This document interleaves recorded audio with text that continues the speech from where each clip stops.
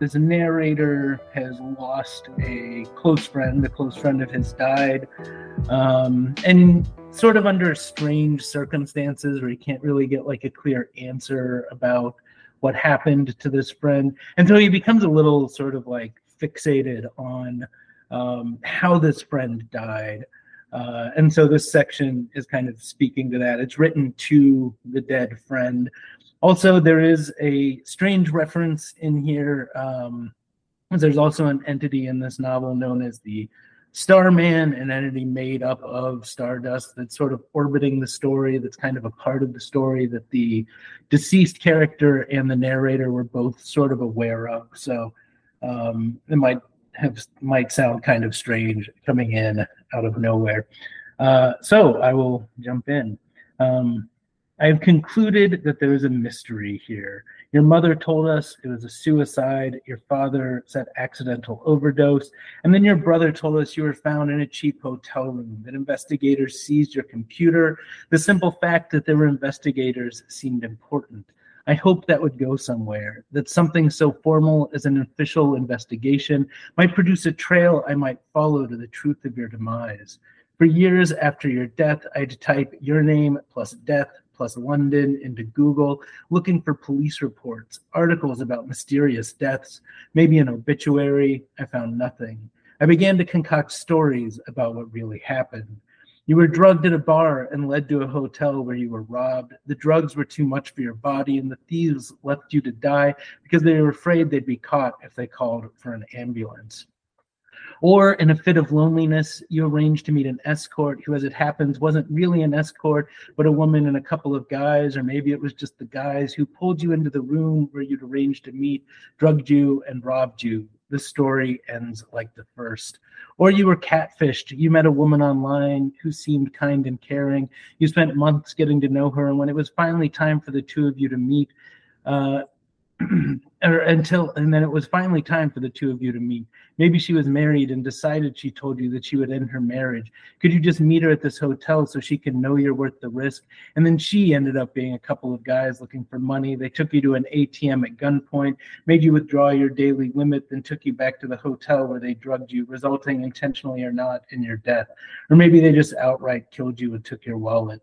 Or you were a victim of corporate espionage. A rival web design firm thought you were too good at your job, or maybe you knew too much about their design strategies, or you knew they were engaged in unethical behavior, or maybe they tried to poach you only to be rebuffed, and so they hired thugs to dose and murder you. Or you, tired and frustrated, staying at a hotel for some reason, perhaps because you were too drunk to get home, looked out the window up at the sky and begged the Starman to come and get you. When he arrived, your fragile human brain exploded from meeting a celestial entity, or your body burned to ash from being in such close proximity to a being made of stars.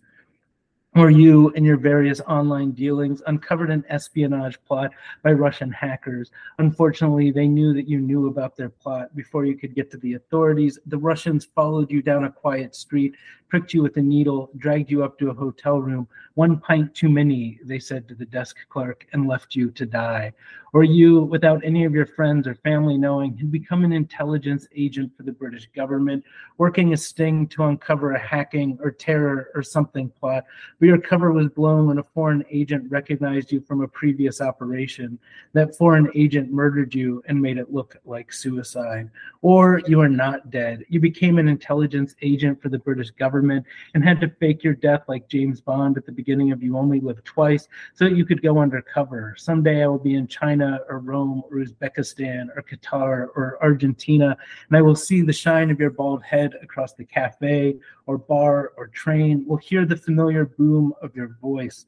I will not acknowledge you explicitly, though, so as to not blow your cover. Maybe I'll catch your eye and nod, or maybe I'll walk by you when I'm leaving the cafe.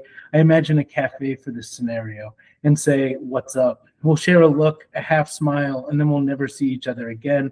But I'll feel a little bit lighter just knowing that you still exist in the world.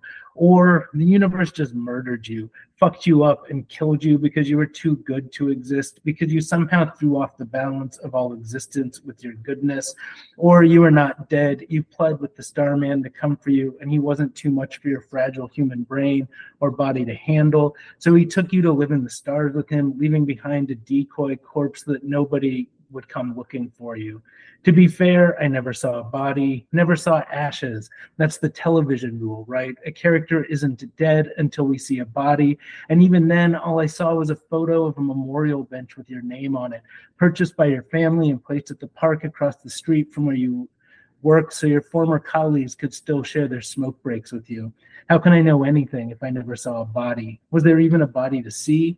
Maybe you just disappeared. No, of course there is a body. I know that you were dead. Anything else is absurd, is denial. I can discard any theories that involve you not dying. That narrows down the list. Maybe we can throw out the theory about you dying at the hands of Russian hackers and the theory about corporate espionage. We can ditch the Starman and universe theories as well, because neither would care about an insignificant human, wouldn't even know you exist. If I'm going to come to terms with this loss, if I'm to confront this grief and move on, I'm going to need to stay pragmatic. I'm going to need to focus on what is real, what makes sense. So there, we've discarded a few theories. That helps, right? To cut the list down to only the more plausible possibilities, the druggings and muggings, basically. I absolutely believe you could have been catfished and lured to your death. Just like I can imagine you might have had a few too many pints at the pub and wandered into a situation that maybe you shouldn't have.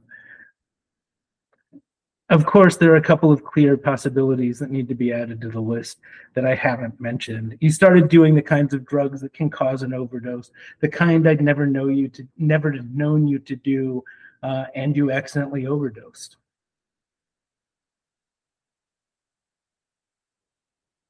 You accidentally overdosed on prescription drugs you were taking for your mental health. You were feeling down. Maybe you went out to a pub and were too drunk to get home, so you stopped at a hotel and you took your meds and they didn't react well with the booze. Or maybe because you were drunk, you took too many pills.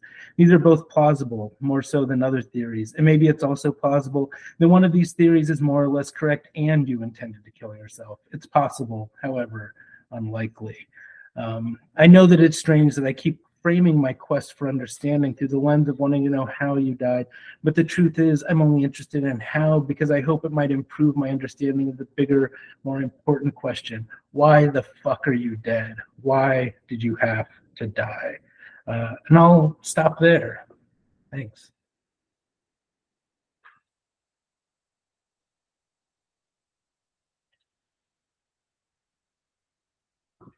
Hey, I'm back. Hey, Tyler. Lost connection again. Yeah, that was awesome. Thank you. Isn't I think it's like based off a real loss that you experienced?